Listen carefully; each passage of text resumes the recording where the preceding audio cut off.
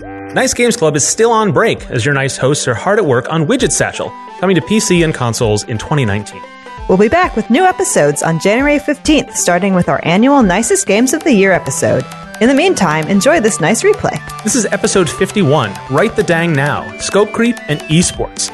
We had a little historical perspective from you, Martha, about Overwatch League. Yeah. Things have changed since. Yes. A lot of the episode I complained about the camera. When we were watching it, like if you're watching as an audience member, they would have the camera just be some player's camera as they're running around fighting people. And sometimes they would pick like the wrong player to watch, so we'd just be seeing them like running to the map while all this action is happening, and like you'd miss half of what was going on. Oh, and we were like brainstorming ways to fix that. Yeah. Right? And now they've added like a third-person spectator camera that kind of floats around wherever the people want, wherever the casters want it to be. Yeah. And sometimes they, annoyingly to me, too much, go back into first person for the player. Yeah. But a lot of the time when there's like big team fights happening, they like will zoom the camera out so you can actually like get more context of what's happening. So you're still watching? Cool. Yeah. Well, I can update you. I have not started watching. Good. We also talk about Scope Creep, which is like it hangs over us. A perennial topic. Yeah. And we got a bunch of really great stories from Reddit that we share in the episode. We wanted to play those for you again, but also it's a good topic because we're working on Widget Satchel right now, all of us, and we're like getting towards the end. But like there's a couple little things like maybe we can add this to it. Yeah. We can add this to it. And no, don't do it. Oh, now we have to add 2 more episodes for replays. So we need to listen to this episode to remind ourselves of the dangers. Don't do it. And you should as well. So be nice and have a listen. Steven. Yes? You're going to be presenting at IGGA soon. Yes, I am. Tell me about it. What I wanted to do is have like a talk where like I share a bunch of game dev tips and things like from all over the internet and my own tips for people. And then I would open it up to the audience to let them give everyone tips.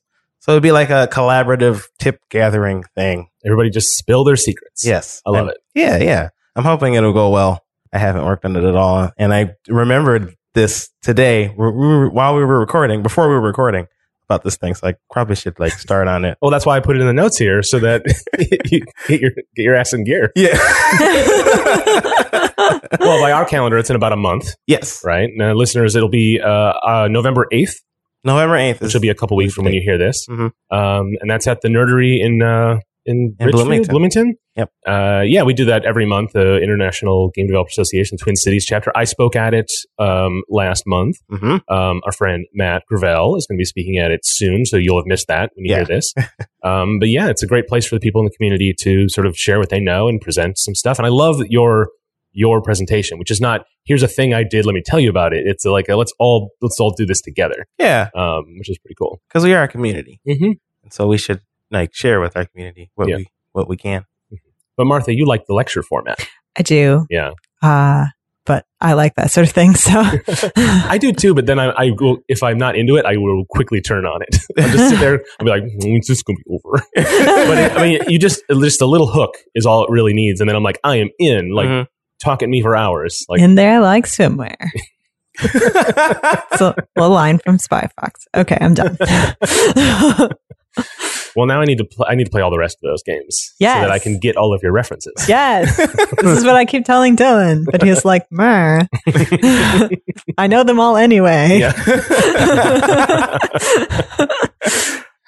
All right, what do you say? Let's get into the meat of the show. Yes, let us begin. Mm-hmm. Scope creep. Oh boy, sucks. That's our first topic. Yeah, it sucks. Why are we talking about it? Because it sucks. It's a sad thing to address. Yeah. I mean, okay, so scope creep is when you start with this game, you have an idea for it, and you're like, yeah, this would be good. This is good, right? We got here. But then you're like, oh, wait a minute. What if I added multiplayer? This game would be better. Oh, wait a minute. I should change the colors. I should allow people to customize their characters. I should put stats on characters. And then you just keep adding more things, and eventually your game is bloated into vengeance. Right. Well, no, admittedly, when we restarted the game, I guess we had intended this. It's just, it has a lot of things. Well, there's the way you're describing, which is scope creep that like we all suffer from, like little pieces, and maybe I'm being a little generous to Vengeance here, but where you have the core thing working, but you sort of have these little bits that are sort of in various stages of development that maybe you don't need all of them. And then there's a scope creep that kind of you were starting to describe, which is that you keep adding things without ever finishing any part of it. And I think that can be really, really dangerous. Yes. But it's also like so attractive. Yes. Like to start something, get it like the very prototype of it, and like, okay, that's ready to be finished later. And then what's the next fun thing to do? Right. You know? Right. Scope creep like prevents you from finishing the stuff you need to finish. Yeah. Releasing your game, which is the real goal. Right. That everyone should strive for. Yeah. It's just hard because like if you had this feature, the game would be so much better, right? So it feels good, at least initially. But then when you get started working on it, like a few weeks down the line, you're like, oh, why did I start this? And then you move on to something else, and then you got this little unfinished piece in your game that, yeah. Wow, this is a real personal topic. I can tell. You're feeling this emotionally. I just, maybe a little bit. What about you two? When have you dealt with scope creep? Yeah, put a pin in that. We'll get back to you. Yeah. So Metro Nexus, I was sort of thinking about like how I've been relating to that idea of just adding things and, that idea of scope creep. And Metro Nexus started out as a single player game. I've talked about this on the show before, where it started out as a single player experience, sort of puzzle platformer. And then because I needed to figure out the jump physics and I didn't want to do any level design before that, I'm like, well, I was going to do a multiplayer mode eventually, maybe. Let's test it out, see if then I can have people just jump around and, see if how it works. Then I can do level design. That was the plan. And in, 2 years later, it is a purely single screen 4-player multiplayer battle game. So it kind of got away from me, like the original design of it, but I like to think I did a pretty good job of following it where it goes. Yeah. So that's kind of the other thing. And we have some great stories we've collected from people that we'll get into later. Mm-hmm. But there's this notion that feature creep, scope creep can sometimes be a mechanism of creativity. So it's not all bad. I mean, not to say something that will curse us all later, but, and so I kind of feel like, I've got a little bit of that. Now, because I had such a major seismic shift in my game, I've been really hesitant. I think the last major feature I added to my game was items. And that was probably a year ago. Yeah, that was a while ago. And so since then, oh my God, I've done no progress. That's what it feels like. But so I think I've done okay, but I shouldn't pat myself too much on the back, really, because I'm kind of little things happen a lot. Yeah. So this happens in like the animation system I have, where I want to think like, oh, this would be a good thing for an animation, and it just doesn't really express itself in the game very much. And so it ended up being kind of a wasted feature. So I have lots of those little bits of fur around that result in me like one afternoon thinking like, oh, this will be cool. And then I spend 2 or 3 weeks on it. And then it just kind of sits there and it's like, fine, it's not hurting anybody, but it kind of wasn't necessary. So we deal with that in Vengeance all the time. Cause like, we'll have an idea for something. And we're like, let's try it out. See if it works. And then sometimes you try it out and you realize it doesn't work and you just leave it in the game. Right. Because maybe you want to come back to it later. Right, what you're supposed to do is just remove it. Right. But it was all that work. Yeah. But other times, like we've implemented it and we tested it and we found it was good. And then we like spent a whole bunch of time trying to like change it. Yeah. And in fact, like admittedly, it was for the better. But I think maybe a year and a half ago, Vengeance felt a lot different from how it does now. Like you died much more quickly. Mm-hmm. The tankier characters in the game didn't feel really much like tanks because they were almost as squishy as the other characters. Yeah. Lane was like, this isn't working. Let's try something completely different. And then we tried that, and now the game is basically that. Yeah. Players die less quickly. It just feels a lot better, the game now. Yeah. Due to that change. So it can be beneficial just to like follow the wave. Mm-hmm. But you just have to be careful about it, I guess. Yeah. That's the hard part. The other thing that I think is going to get me soon is so I'm building this website right now. It's another project called Check Build, which I'll talk about more on the show when it's getting closer to done. But the idea would be for developers to upload builds of their game and then have playtesters come and check them out, download them, play them, and then give feedback on them. One of the things I looked at, it seemed like it was an idea that already happened, and listeners, you can tell me if there's something out there I should look at. But a lot of times when you want feedback on your game from potential customers, not people who you gather to playtest, who you like specifically like seek out or have at a playtest event like here at Glitch, a lot of times that happens through marketplaces, through things like early access. And that felt like not everybody wants to go that route, but they still want access to sort of like quantitative data from as many people as they can get. And so I want to build this website where multiple developers can upload builds, and then playtesters can sign up to play multiple games, and there'd be a permission system. And so this is what I'm getting into now. Yeah, I have a lot of ideas for how this would work. Really, all it needs to be is just a storehouse, right? It needs to be a place for developers to put their like Google Drive links or something for different builds, and then it just needs to have like a user roles so that developers can modify it and users can't, or whatever. That's all it really needs. But I've got so much in mind. I want to do like a system where like forums for each project. I want to have where developers can track builds, where they can modify feedback forms, where you can have a bug submission system so that every developer has their own way of tracking bugs. So I would want something that could interface with the website. So users can submit bugs, and developers can then take that and put it into whatever format works. So this is like it's already gotten away from me. Yeah. But I think it's a good idea. I really want to build it. And it's one of those things that, like you were saying, you have these new ideas that you feel you need to do. And the feeling is once you have the idea, you're like, okay, now the project can't be done without that. And it becomes the sort of minimum viable product, that you want, just gets bigger and bigger and bigger. Right. And a lot of this is happening in notes and in my imagination right now, but like I've started to build it. It is I'm fairly certain, as good as I feel about myself for Metro Nexus's ability to avoid feature creep, I feel the opposite about this project. But I'm excited about it, but I'm a little nervous. It might help to have a person on your team to like dictate what you can, like a project manager. Yeah, I should just have Dale tell me what to do. She's really good at that. There you go. Yeah. Well, she would just say like, "Don't do that. Let's watch Netflix." Yeah, it's a pretty good idea. Actually. We should just all watch Netflix. Yeah. Actually, she'll be like, "Watch me play Final Fantasy 15." That's what she'll say. So, Martha, I heard you live scope creep. Yeah. I feel like I'm interested in so many things. Like I'm a Renaissance person, or whatever. So like I like so many different topics and hobbies and stuff like that. So I end up flipping from one to one and never really actually finishing a project in any of them, I guess. I mean, like if you just look through the stuff I've done, like I did, I was into bugs for a really long time. I did blacksmithing for a while. What? Do you have pictures? Yeah. Oh, I'm actually on the website. Do you have material? I'd like to see this. Yeah, I could tell you my stuff. Ooh. Yeah, game dev. And like now I'm doing more podcasting stuff than I am actual game dev. And well, that's not just this show. You have another show. We don't have it posted yet. We are recording. I don't want to make any promises.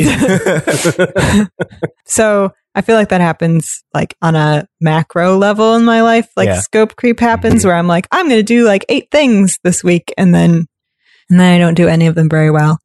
But like in game dev, I feel like game jams are like both a place where you can like hone your scope creep fighting powers. Yeah. And also they are tested the most. Cause I feel like every game, like there's all these so good ideas that come out of game jams, and every game jam game is just one tiny slice of what that idea could be. And even when you're like, this idea is going to be so simple, and we beat scope creep this time, it's not going to happen because our idea is just so pure that it's going to be coded and drawn and whatever. And like, we're going to be early, that we're going to be able to test our game.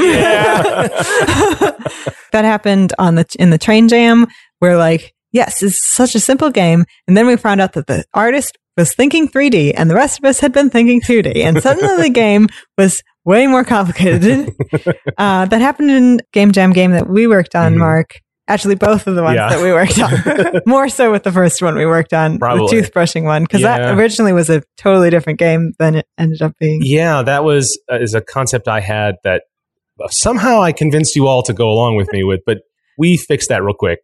And then, and it kind of, we sort of lost a little of like what it was supposed to be. And so then it just became whatever we were doing. Yeah. We did okay. But game jams. But yeah, the last global game jam, we're in a group together again. And we were like, okay, we're going to make this wave game with these little eyeballs, and we're going to make 3 levels, and it's going to be super simple. We got this. And then the deadline happened, and we're like, just a second. Yeah, and then I think even afterward, you and Charles and me each put in further commits afterwards, right? Because we like just to wrap up things we were doing. Yeah, we did okay there too, I think. Yeah, I mean that was okay is as far as I'll get us, but yeah. I mean, that was the closest we've gotten to a not scope creeped game. Yeah. But even I know there were little features we kept adding that was like we just had time for, because what happened a lot of times with game jams is you have big ideas that you have to scale down a lot, and then you suddenly have a little bit of time. Right? Right. Because you're like, this is only going to take me 6 hours. Oh, man, it's going to take me 14 hours. All right, I guess I'll scale it back. This is only going to take me 20 minutes. Yeah. Well, what am I going to do with the rest of the 2 or 3 hours? Like, and then you start, and so like you can get in real trouble there. Yep. You know? Right.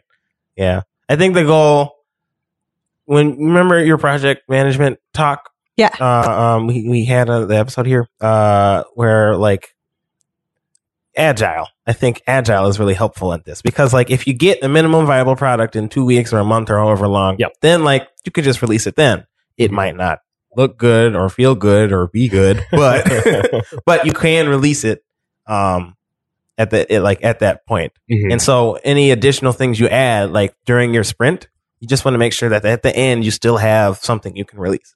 Yeah, and release is a fuzzy term, right? Because you can think of it in terms of user story. So it doesn't have to be like front to back complete, just really tiny. Yeah. Because then you're just working on a vertical slice or something. It just has to be something that can be loaded up, and you can decide what that threshold is. Right. But yeah, it's like a mindset more than it is like a checklist, I think.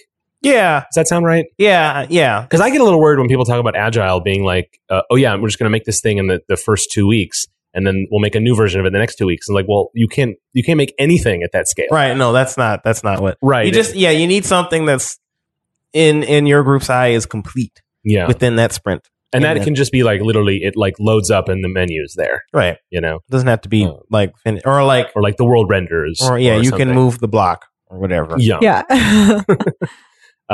Yeah. But then you can, because it helps you sort of separate out what you want to do, and then you can decide what's the focus of this next 2 weeks. Because there's very little you can't do in 2 weeks at a small scale. Like, I mean, it takes forever to balance and tweak and whatever, but like getting things on its feet, there's almost nothing you can't do in the first 2 weeks. Yeah. So the idea of not waiting to make it like a prototypable or whatever. Or play testable within those first 2 weeks. There's not really a lot of excuse for that. Mm-hmm. And then you can start making it better and better. Yep, exactly. Then you can start testing it, and then you know what direction to go in. Mm-hmm. It all comes back to play testing. Of course. Okay, so Stephen, let's get a little bit deeper into Fingens. Oh, yeah, okay. Nope, it's perfect. We never had any scope creep issues. Uh-huh. Yep. Okay, fine.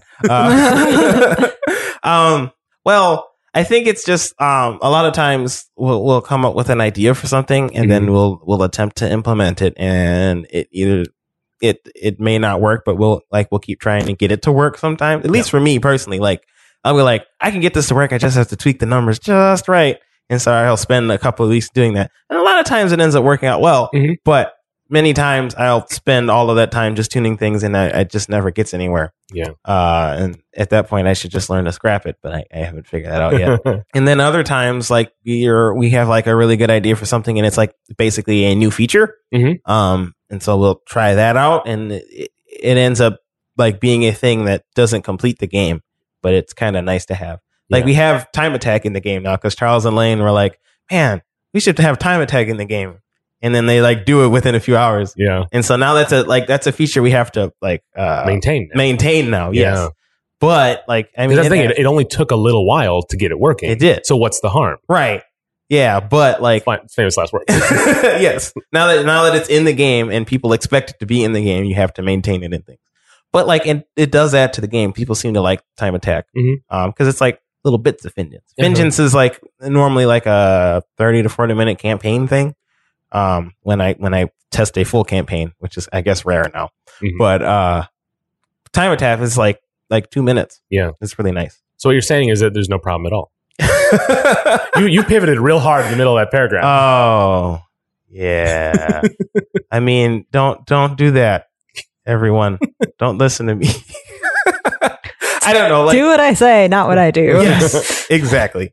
Well, and the fact that you're so worried about it is important. Right. It's something you need to keep in mind, but sometimes it's helpful. Like we've all just talked about like how in some ways having that scope creep has led the game in a good direction. Yeah, it's like I had this book on like participatory decision making or something because I used to live at a co-op and we would try to make decisions about things and come up with ideas. Mm-hmm. And in it, they have these diagrams that are like at the beginning of a project, you want to generate as many ideas and like towards the middle, you want to generate all these ideas and work on all of them.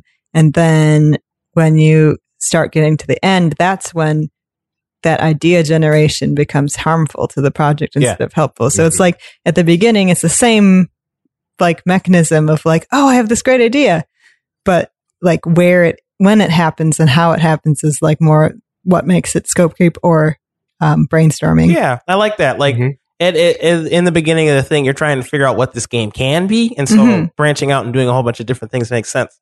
But as you're getting further into the production of the game, you want to tamp that down because you want to eventually release the game. And sometimes having ideas are beneficial, but like you don't want them to get ahead of you and cause your game to bloat into something that it wasn't meant to be. Mm-hmm. Yeah. It's interesting you mentioned brainstorming as a process because that's a thing that I feel like I'm not as good at because a lot of times I will like, I really want to hone in on something quick and then go for it. And so I think it can be because I've been in workshops where everyone writes down an idea and a post-it and puts it on a wall. It's like, just an idea. Don't even think about it any further. I'm like, I can't stop myself. Yeah. If I have an idea, I want to keep thinking about it a little bit. And so doing that for like 50 ideas at the top is really exhausting for me. And so, but what that does, the downside of that is if I don't do that then I'm just going to do it later. Mm-hmm. And that when it is harmful. And so I still bump up against it a lot, but like just when like just a little scribbly idea, just throw away. I was like, I can't throw away any idea. Yeah. And so it's really hard because so what I'll do is I'll have an idea and I'll just commit to it immediately. And then, but I won't have done all the brainstorming up top, and I won't have thrown away anything because I won't have thought of anything yet. And then I start thinking of things later, right? Yeah. I have that problem too sometimes. Let's talk about the folks on Reddit, the nice folks on Reddit who sent us stories. Yeah, we posted a thread on Reddit saying, "Hey, we're doing a feature creep episode. Mm-hmm. Tell us about your terrible stories and your sad tragedies." And man, people came through. Yeah. Thank you so much. Really appreciate it. Mm-hmm. So this one's from Sax Panther, which is a cool name. We're going to pronounce all these people's Reddit usernames. It's going to be awful. So they made a rollerball. They initially, that Unity demo thing that teaches you how to use Unity called Rollerball, where it's, you just make a ball, roll, and collect things. It's it's not an exciting game, but it's not supposed to be. You're just trying to figure out what it is. Yeah. But it's my first Katamari. Yeah. But Sax Panther was like, let's make this bigger, and it ended up turning into PlayerUnknown's Battle Balls, which is interesting. So that's hilarious. They took the rollerball thing and made it into like a battle royale. Yeah, there's a GIF attached, and we'll link that into the notes. We'll link this whole Reddit thread in the notes, so you all can take a look at it. Yeah, we'll talk about a couple of these stories, but there's a bunch of them that like you should peruse at your own time and add a couple of more if you like, because really good stuff. Mm-hmm. Another one is from Ledat. It's French.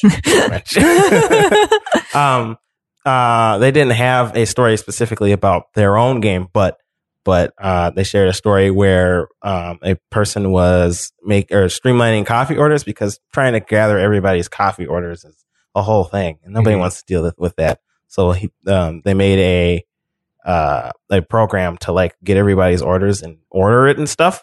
And it ended up growing into a very more complicated process and turned into like a banking software.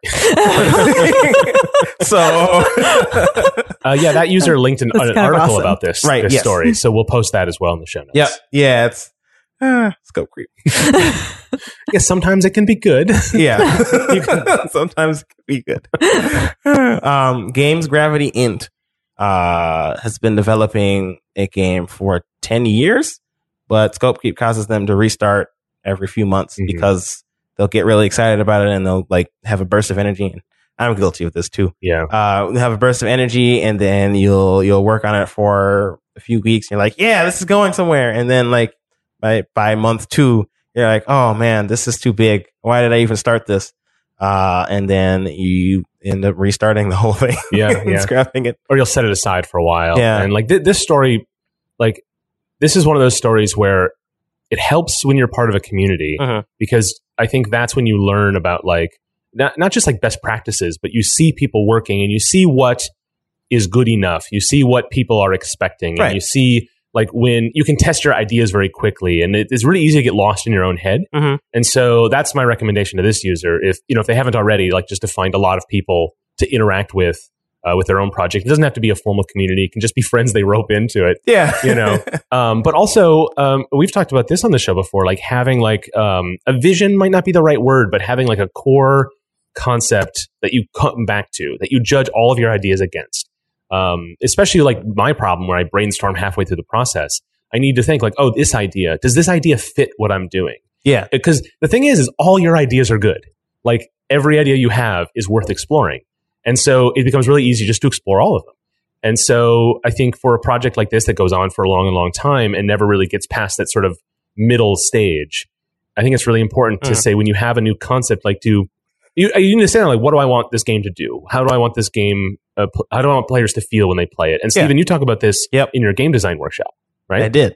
Yeah, that's important. Getting that feel, like coming back to that, it helps you determine what ideas you should put in your game and what ideas you should just scrap initially right away.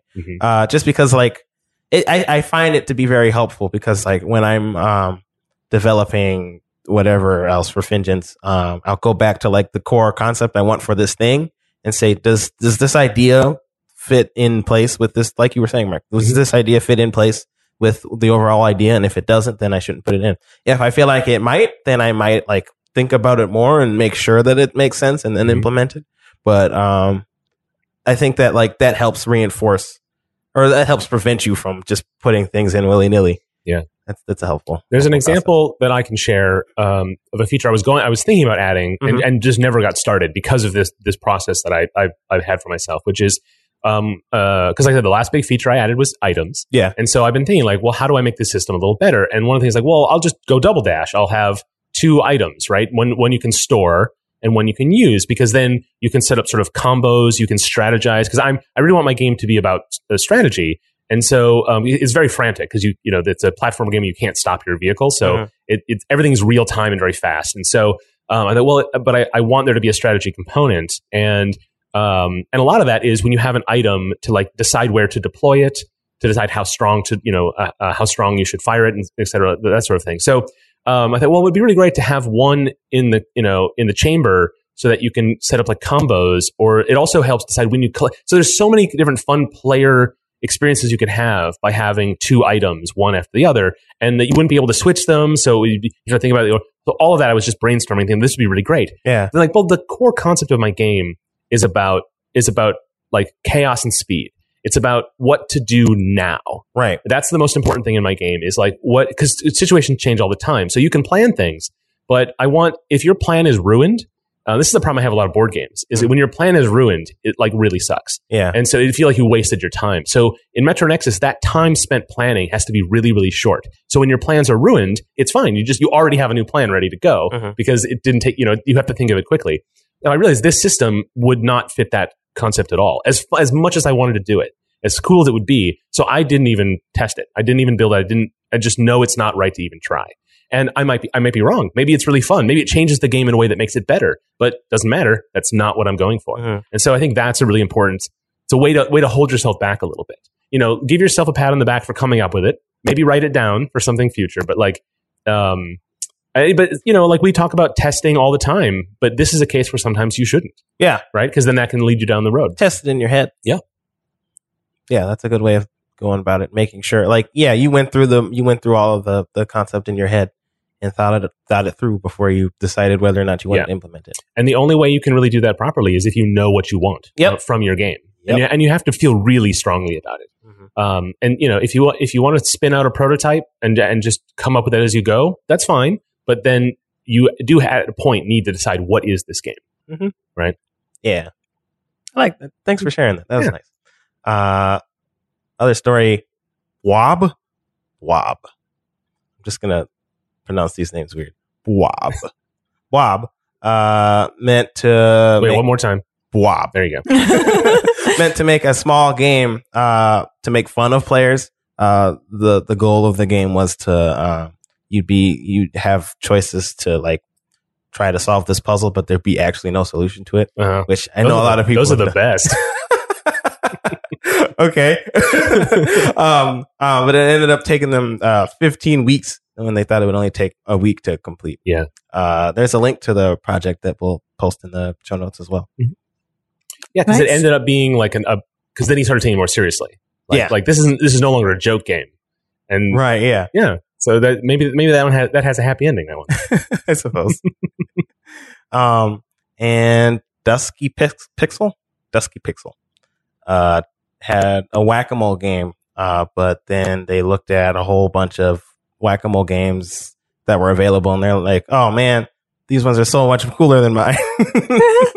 And so they kept adding features to make it better and better, and so they ended up turning it into a real-time strategy game after looking at all the other games. That's probably my favorite story. Yeah, that one's really good. Because it actually starts out with, after 50 prototypes, I realized I had a serious problem with my scope. Yeah. So I decided to make an extremely simple game. The story ends with, it's an RTS now. Like even knowing that you had, that this is a problem doesn't stop you from falling into it. Yeah. Yeah. It sounds like a fun game. I really want to play it, actually. Yeah. You should send us to us, Dusty Pixel.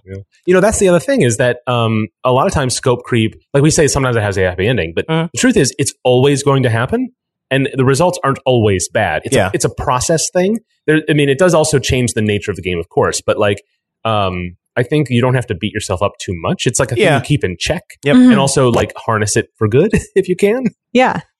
Yeah. Take that scope creep and make it your own. We're in an esport MOBA. We gotta kill all those scope creeps. Do you get it? Do you get it? No. Steven, do you get it? I get it. Okay, let's start off this section where you explain that to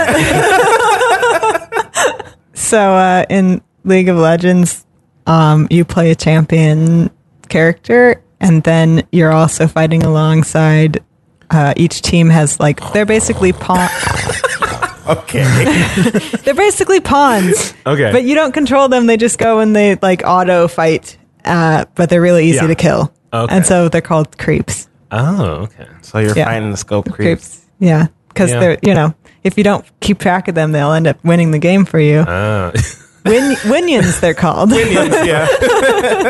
Well, I get it now. You're right. It's very funny. Okay, Data.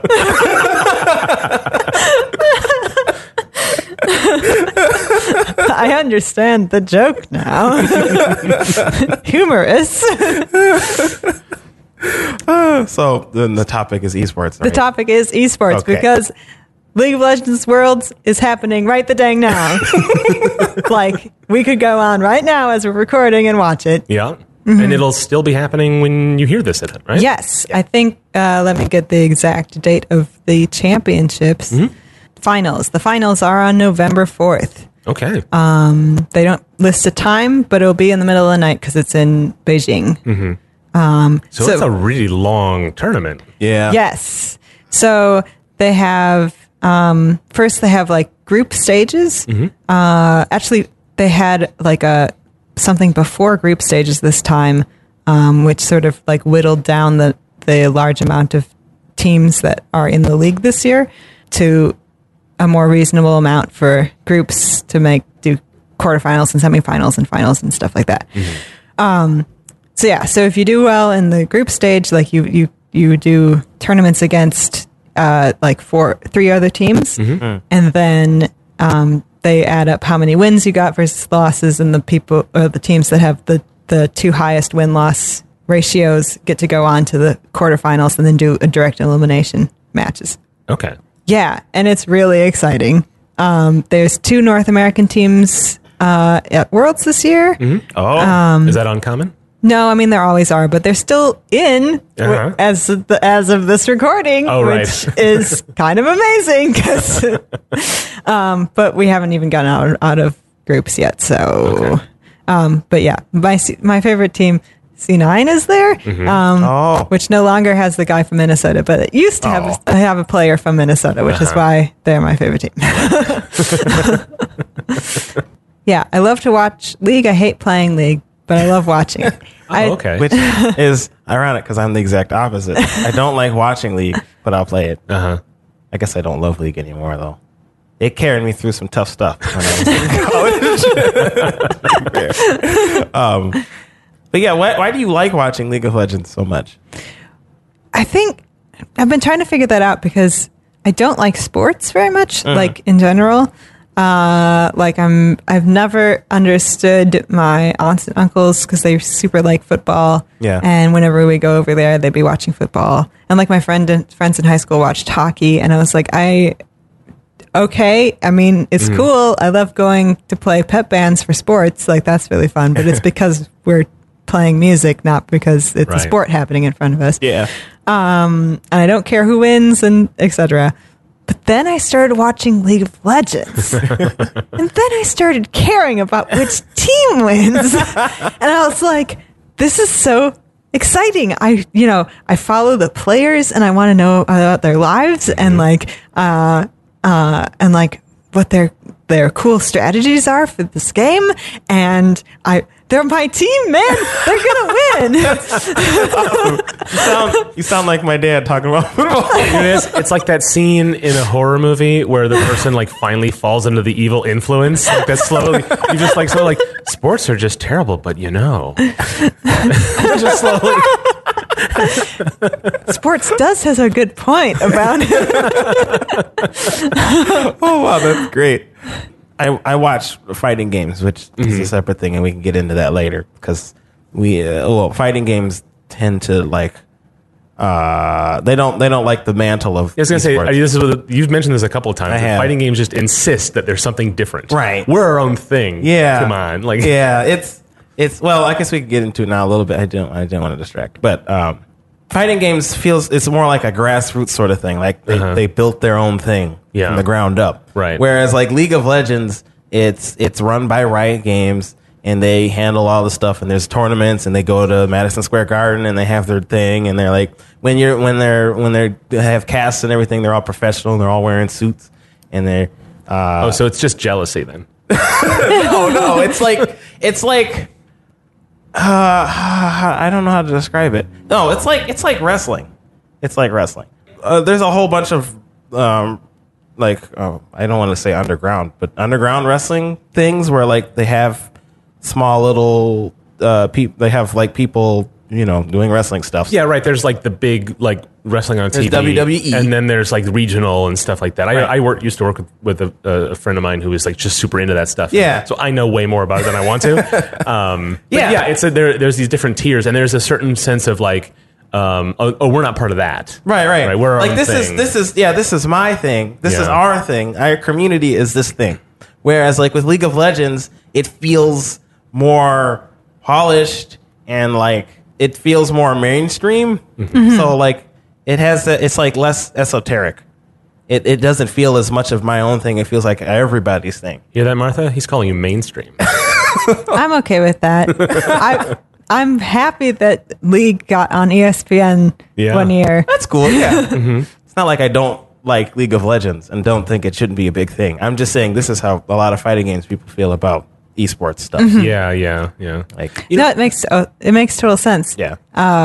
Because like they worked so hard before esports was an accepted thing, right? To do tournaments and stuff like that before that it was even like a concept. And then everyone's like, well, now we're doing esports, guys, and they're like, yeah, we've been doing that for like 20 years. Yeah. Just strung away in the hotel ballrooms. Yeah. Yeah. Exactly. So Martha, you don't play League anymore. But did you used to? I played for a little while. Okay. Which came first? The watching or the playing? It was kind of simultaneously because Dylan got really into League of Legends, both playing and watching. Yeah. And we had just started going out, so we just sort of did League stuff together. Okay. Yeah, and that's one part of it that another part why I really like it is that all my ton of my friends are into it too. So we just, all go hang out at someone's house and just, talk and have League on. Yeah. And it's really fun to have that community. I mean, it's, we're watching a mainstream thing, as you'd say, but like the watching community around it is really fun. Yeah. It's amazing how much that really is just like sports. It is. That it's just a common thing people have in common. It's a shared language. It's nominally exciting, and you can just it's low friction, right? For that, and yeah. I mean, and it feels to me like it's easy to more people who you wouldn't have very much in common with know what League of Legends is. Yeah. And like a lot of people in tech know it, so like I feel like I end up having conversations with people about it. And they're like, "You watch League?" And I'm like, "Yeah, C9." Wow, yeah, that is just like sports. I think League of Legends is interesting because, like, at least me personally, I find it extremely boring to watch because a lot of it, like 30 minutes of it, is them fighting the creeps, and that's not exciting play because you're just fighting little bitty minion things that they can't fight. They barely fight back, and they just focus on that. Like, there's a whole like thing built around this getting the last hit on because you have to kill it. You can't just like shoot it a bunch and then it dies and you get the gold. You have to literally hit it. You have to kill it to get the gold. That's a mechanic I don't like, but that's not what we're here to talk about.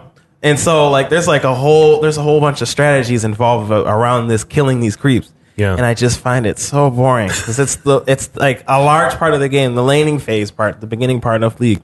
Is mainly this and like grinding or something. It's mainly grinding that and fighting your opponent happens. It's called farming. Okay. Yes. in with the correct terminology. But what works about League is because that exists. Like you can have discussions with people like watching it, and it's like if you're really into it, it's interesting, sort of. But like you don't have to focus on it because like you already know what's going to happen and stuff. But then when like exciting things happen, you're like, ah, and then like then you can cheer about it and stuff. It's just like football or basketball, like or hockey, a whole bunch of sports. They all do that kind of stuff.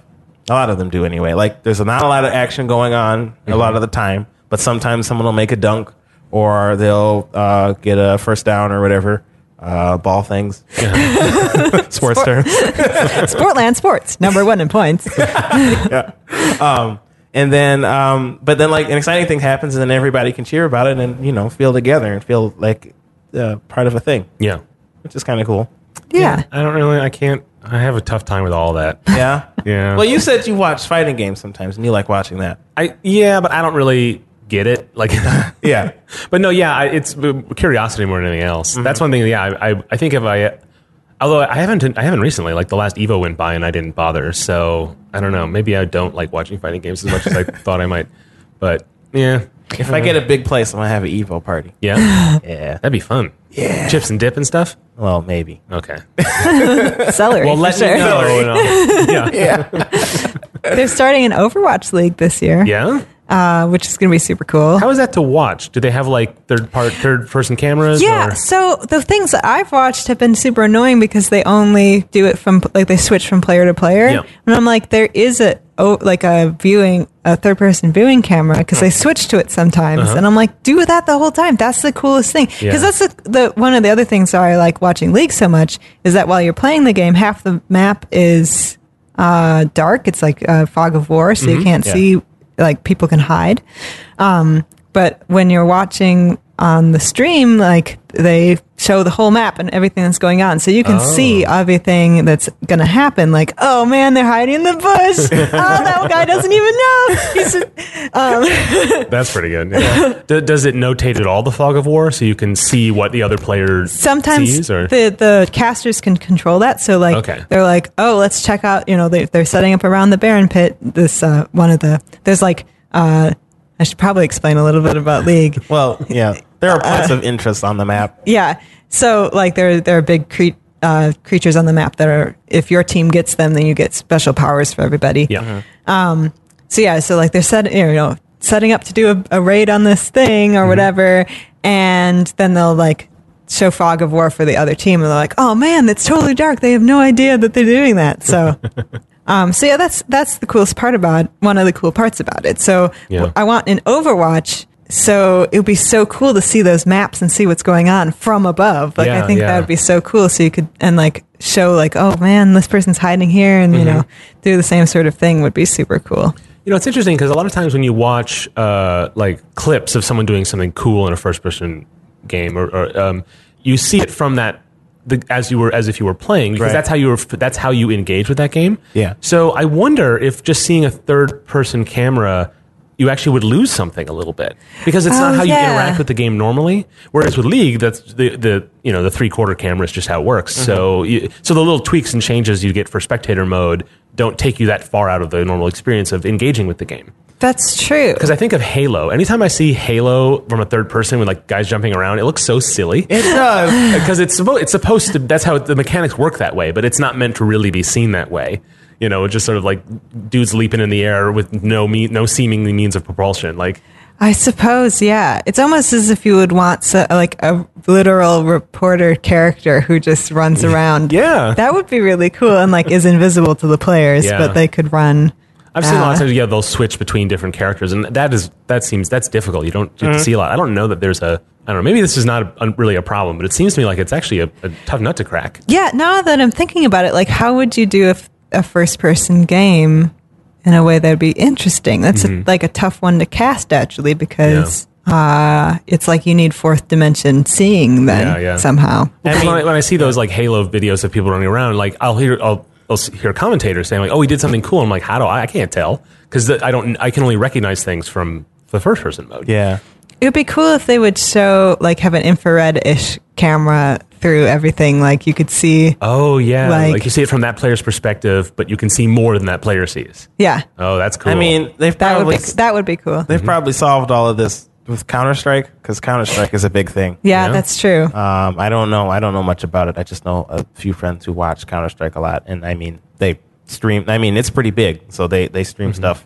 for that too. Yeah. Well, we'll do some research and put some what we find in the show notes. Yeah. I mean, we're just speculating now. Yeah. It's so funny. Sometimes we'll hit on ideas that we should have looked into earlier. Yeah. Well, we didn't think of them beforehand because we weren't in the discussion. And my favorite part about that is I want someone who's listening to this in the car or on their bike, like screaming at us. Oh my God. You dummies. Yeah, there's a lot of other esports that I don't even watch, but there's so many out there, and like ones that are more famous than League, even like StarCraft was one of the original esports. Dota is like League, and it also has tournaments. I think League actually came out of Dota. Well, I kind of know the story here. So Dota is a Warcraft 3 mod. Yes. And then the original team, then they wanted to make it into its own thing for Dota 2. Valve bought the IP, but the team, I think some of the team went to Riot to make League. There's like a lot of drama there. I'm forgetting some details. I remember when that happened. It's a really fascinating piece of like gaming industry. We'll put something of that in the notes because it's really interesting. And then so that and then of course so much time has passed since then. So the games I imagine have diverged quite a bit. Although I really don't think I've ever even seen a match of Dota. Dota 2 rather. Dota 2 isn't as popular as League of Legends. Yeah. Basically, the impression I get from it is Dota 2 is like much more hardcore. Okay. And if you think League is hardcore, like Dota 2, like it has like 5-second stuns or something crazy like that instead of League of Legends where the maximum is like 2 seconds. Right. And that's the absolute maximum. I like how there's a comparison where League is seen as friendly to newcomers. Yeah. It's kind of the rabbit hole goes pretty deep, I guess. But there are a few MOBA games that are popular, like Dota 2. A lot of first-person shooters are popular. So there's Halo is probably one. Call of Duty, of course. Counter-Strike is the big one. Call of Duty has tournaments and stuff, but it's like heavily financed by Activision. Yep. There's not a lot of like grassroots interest. I don't think. No, it's Yeah. not like a grassroots thing. Yeah, yeah. Every time I see that, I'm like, that's just sponsored by Mountain Dew. Like, that's not a real thing. Yeah, I don't think Call of Duty is super big, but I know it is like a thing. I think it's like more that's a console thing. Yeah.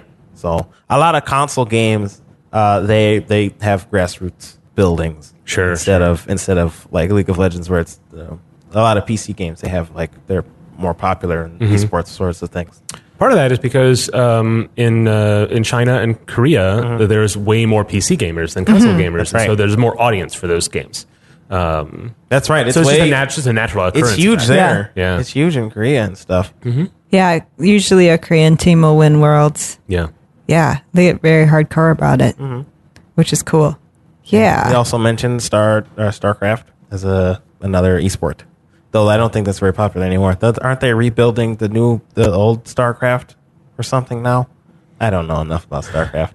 I don't know either. Well, I know that StarCraft, like it, because it's such an old game, the first one. Yeah. When the second one came out, it was like a huge thing about in esports. It's like, are we going to now play this game now? And so I think that's the case now. People are playing StarCraft 2. But I think it was a rough transition because the first StarCraft had such a history that was sort of entrenched, you know? Yeah. It's like if they just came out with Football 2. You know what I mean? It seems kind of like that. You know? Right. But yeah, they are remastering the original one and just giving it away for free, I think. So I don't know Okay. I don't know what that means in relation to its esport, life, but Yeah. Fun fact: Glitch. When it used to be called Tapone Gaming, which was a terrible name. They had professional. They had teams. They had League of Legends teams and StarCraft teams. Really? Huh. Yeah, there's a collegiate league for League of Legends as well. Yes. I think they may have been a part of that at the time. Huh. That is cool. Yeah. Yeah, there's people who have gotten scholarships for college to play on some of the college teams, which is really, really cool. I don't know if I'd say that. It's really something. It's really cool. For them, I guess. Yeah, but like it's people who would never have been able, like, I assume, well, this is a bad assumption, so maybe I shouldn't say it. But like I could see myself getting, being really into a video game and not really into a sport. Yeah. And so it's cool to see people who are really into computer games and stuff being able to get scholarships for their talents. I suppose if you're going to give money to people to go to college for reasons that are not academic, you might as well give it for all sorts of dumb reasons. Yeah. Instead of just one dumb reason. Yeah, Exactly. It probably has the same issues that like sports scholarships. Assuredly, have, right? it does. Yeah. Yeah. That's my That's problem. yeah. with it. Oh, okay. I see what you're saying now. Yes, it is problematic that way, but But if that's never going to change, might as well open it up to the nerds, right? Yeah. Exactly. That's my point. So if you could play an esports game or a game as an esports pro, what game would you play and Fighting why? game. Just generic fighting game. just Fighting fighting game game. number 5278. But Steven, you just went on about how fighting games I aren't know. esports. My point is can't that have both ways, I buddy. wouldn't play an esport. I would play a fighting game. Oh, That's I why I see. said fighting. It's not answering Martha's question. I suppose that's fair. No, I've counted that as, as under the umbrella. If you could play a game as a professional that's competitive. Yeah, I would. I mean, all of these things you have to devote so much time into getting it to doing it. That's another thing. Like with fighting game, I feel like with League of Legends, they have I think they have fighting games ones too. But with League of Legends specifically, they have like houses where they spend all of their time playing League of Legends and getting better and developing strategies and all of that. Which, I cannot imagine one ever wanting to do that. Well, no, I mean, not only is that kind of tragic, but as a life, but if you enjoy it, but it puts you, unlike other types of things like Olympic training, you know, which is very similar. Like athletes, gymnasts will do similar kind of setup. In fact, I think that's kind of where it comes from. Yeah. But they also, because it's a commercial video game, you have this symbiotic relationship with the companies that produce it, Right. And that can be very fraught. Yeah. And it's very teeters on disaster very frequently, I think, right? Yeah, there are lots of scandals of like players not getting paid and teams having to be kicked out because they haven't been like giving good enough conditions for their players and Right. stuff like that. That's incredible because there is so much money in those sponsorships, and I know the players they get paid stupid amounts, but there's so much money to give to players. Yeah. Isn't there? Like, Well, yeah. they're not penny pinching. I guess it's just owners versus labor, right? It's the same kind of dispute that happens It's the same in sports, thing yeah. where the owners are taking too much of it and Right, not right. And like people not getting health insurance and all the normal sure. living stuff. But like Yeah. they've mostly fixed a lot of those problems with like rules and stuff. But I don't know. I should look into more. I know that with Overwatch, they've been trying to make that better from the get-go. Yeah. And so like they have minimum salaries and that all teams have to provide health insurance and retirement accounts for all of their players. Is that all run by Blizzard then? I think so. Okay. So that might actually be beneficial rather than, to actually have it all in-house. And so then all of the responsibility is on Blizzard, not just for the game, but for the tournaments and all that. So maybe that's kind of good. Well, I mean, they have owner, like people are sponsored by, like they're in for Overwatch, each city has a team, or at least each major big city. So LA has 2, I think. And I think each one of them has also a major stakeholder providing money. But I think like all these, to be in the tournament, they have to have like, to be a Blizzard thing, they have to follow these rules that they set out. So labor. So fighting games, Stephen. Yes, I would play a fighting game instead of an esport. Yeah. I don't know what esport I would want to play professionally. Does it have to be an esport game? Because I don't have the full list in front of me. No, I mean like if it's a game that doesn't have an esport for it. Like would you be in an arms league? Oh man, I'm so sad about ARMS. I feel like it's not deep enough for it to really gotten a hold on people. So I think that game professionally is not going anywhere. What about Splatoon? There are leagues for Splatoon. There are Splatoon leagues, and I do like Splatoon. Dang, maybe Splatoon. Yeah. Splatoon. Are you good at Splatoon? No. Well, I haven't played it a lot recently. This is fantasy. Oh, okay. So yes, I am good at Splatoon. Well, so am I guess. Is that the one that you would play if you could play it professionally? No, I don't think so. I have to break the rules too. I would pick something totally different. Like I would play like time attack platformer kind of thing. Like a Mario, or even like a Super Meat Boy, which is not really my type of platformer. Like I would do something like that. I bet you would be really good at a game that's that would be like chess, but like a video game. Yeah. I feel like that Civilization esports. Oh my goodness. Maybe. That would be woo. No, I would just take too long. Well, I mean, it would be Tournaments just as would popular. last 5 days. Yeah, it would be just as popular as like a chess thing. Yeah. Or I would think it would function like a chess thing. But that would be kind of interesting, right? Yeah. Like take Civilization, and I mean, how long do turns last in that? Like 45 minutes or something? They're long, right? Turns. I mean, in Civilization, turns last very short amount of time. You just have hundreds of turns. I've never played Civilization. Oh my gosh! Oh, I played the console one like once. Okay, but that was it. Does that count? We'll play. Okay. You got me to play Divinity Original Sin. I will get you to play Civilization. Okay. But I feel like that would be kind of cool. Like have Civilization as a thing. Yeah, I think I like strategy games, but for competitive games, I actually more prefer like action games or quick, which is weird, right? Okay. I just started playing Cuphead. Yeah. And so one of the things I like about that game is it requires a lot of reflexes, but it also is about trial and error, puzzle solving, like pattern recognition. Yep. If there was a competitive game that I could compete in on that, I think I'd be motivated to do that. That's fighting games. Yeah, but is it though? It is. It really is. When you like, the problem is that that you have to get past the execution barrier. See, the difference here is I'm not thinking PvP. I'm thinking like 2PvE, like kind of competitive. Okay. You know what I mean? And maybe there's some interaction. I'm inventing games. Yeah. But I think is that it's hard to motivate me.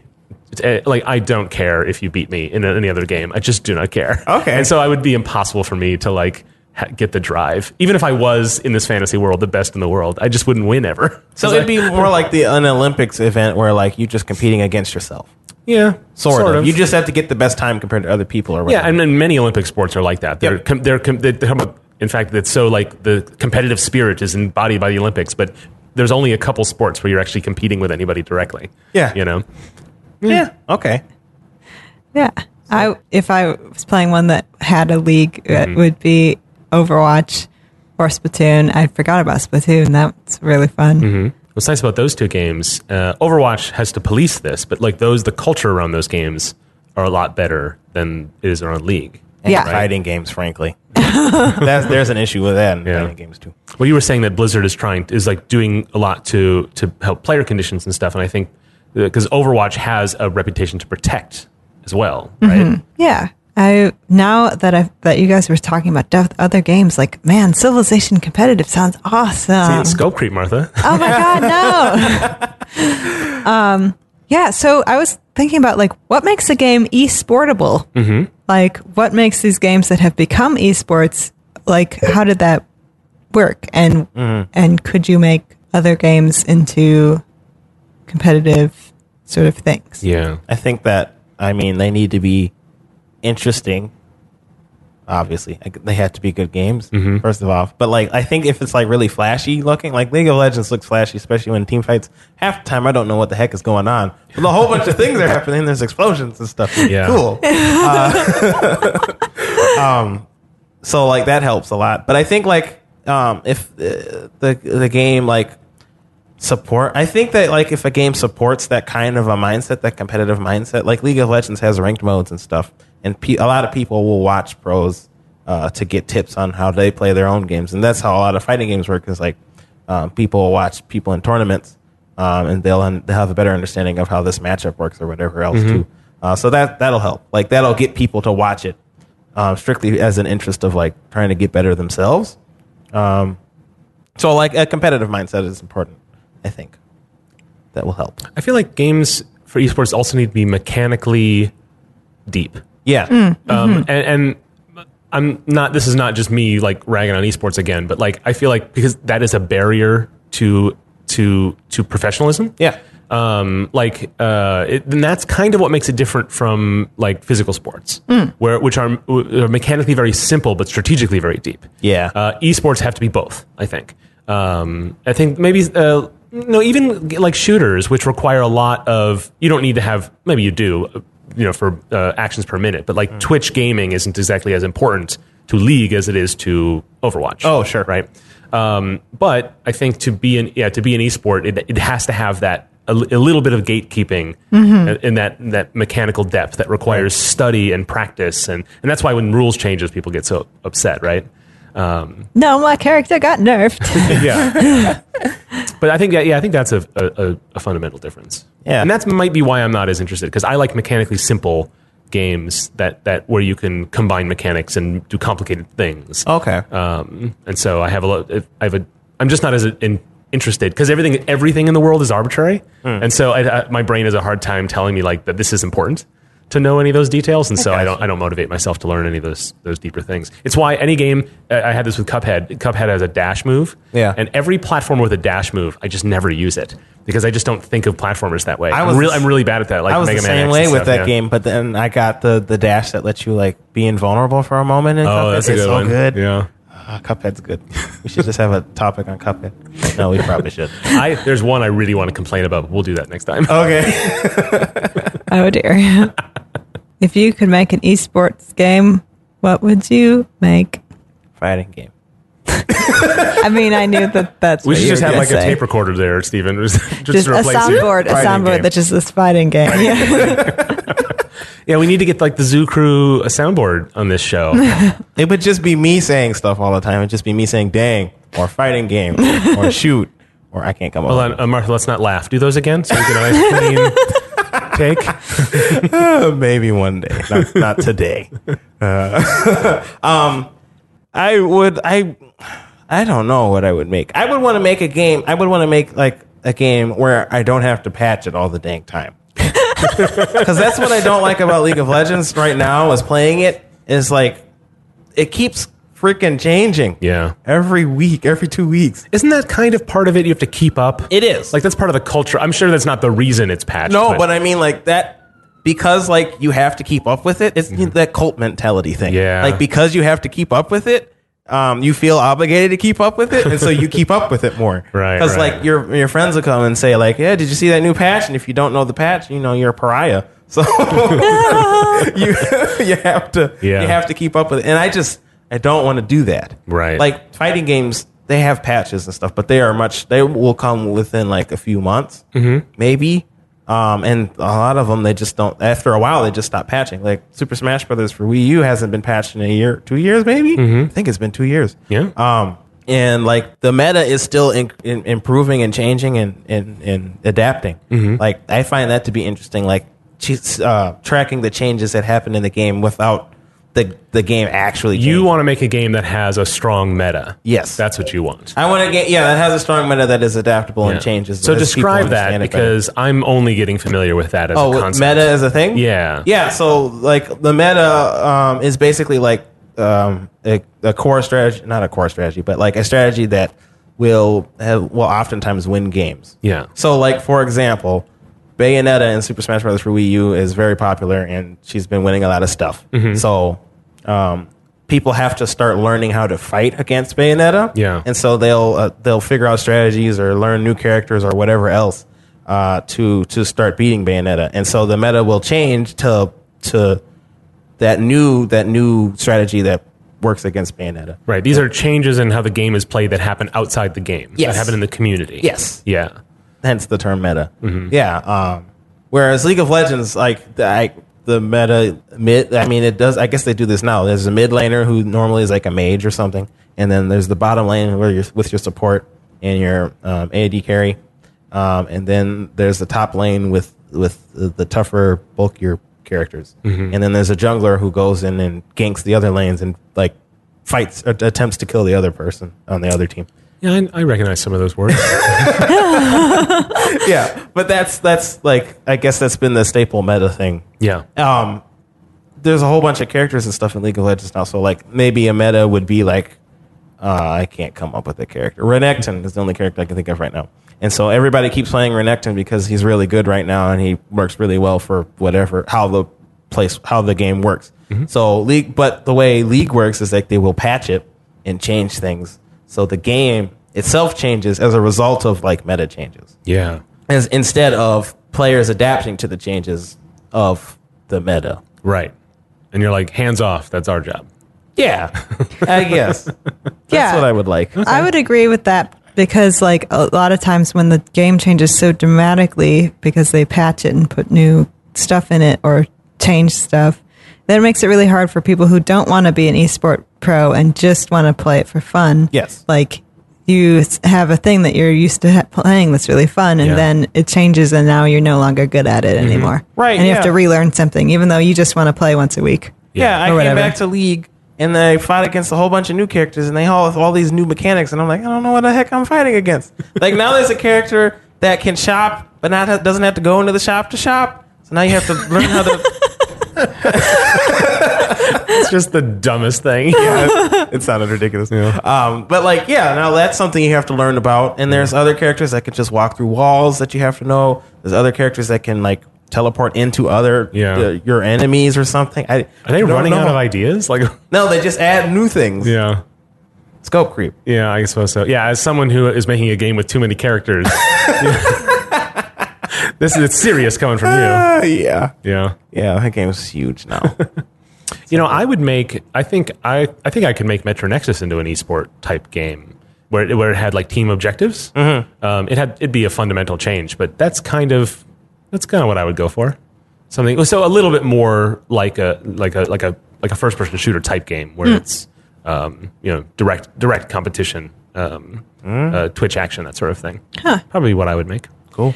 I would, if Nintendo would pay me to make a Pokemon MOBA, I would be so happy. Because I feel like the Pokemon games would be... That feels like a good genre for that aesthetic. It does have competitive play. Like people play Pokemon competitively. But like it could be, you could pick your character and pick one of the Pokemon, and they each have 4 abilities, so that would work perfectly for like the league style. Like you pick an ability. Also, like it'd be a one-on-one MOBA might be good because you'd be the trainer, right? That would be a team. Well, see, then it's just with a Pokemon skin. That's yes. Okay. That's all I want. They made it. There's a game that was a MOBA of Adventure Time, the show, and it was online on like or something like that. Dylan played a bunch of it, and it was really cute and really fun, and like was super pared down from like a league type thing, and kind of silly, but like it was really cool. So I just imagine that Pokemoba would be so cool. That's awesome.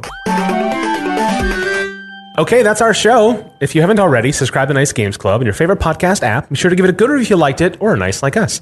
We know you're out there, so leave a review and tell all your friends too. Of course, you can give us feedback at the feedback forum. Steven, where do they find that? nicegames.club/feedback. Yeah, fill that out. We got a couple of new ones. Yes, thank you. This month or so that's nice. I think all of our haranguing is having some minor progress. So very minor. See if you can help us out with that. nicegames.club/feedback. Of course, you can find us on Reddit. We post show notes every week, and we're going to do more of these prompts. We're going to ask what you want, ask for your stories, ask specifically what you want us to talk about. And so thank you so much to everybody who submitted your Scope Creep stories. They were so much fun to read, and they really gave us a lot of context for our segment today. We'll post the link to that thread so you can check them out for yourself, add some of your own if you like. And of course, we'll also be thanking specifically the people we talked about today in the show notes. So again, thanks so much for that. We also want to hear directly from you. So follow us on Twitter and all the other things at Nice Games Club.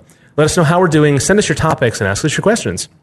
Lastly, you can find out more about the show and your nice host, as well as get all the links and notes from this and other episodes at nicegames.club. And so, until we start again, remember to play nice and make nice.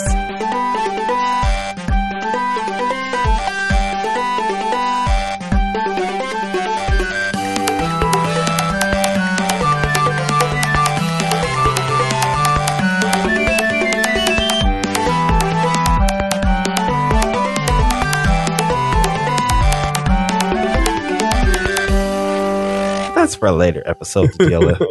Future Steven can handle that.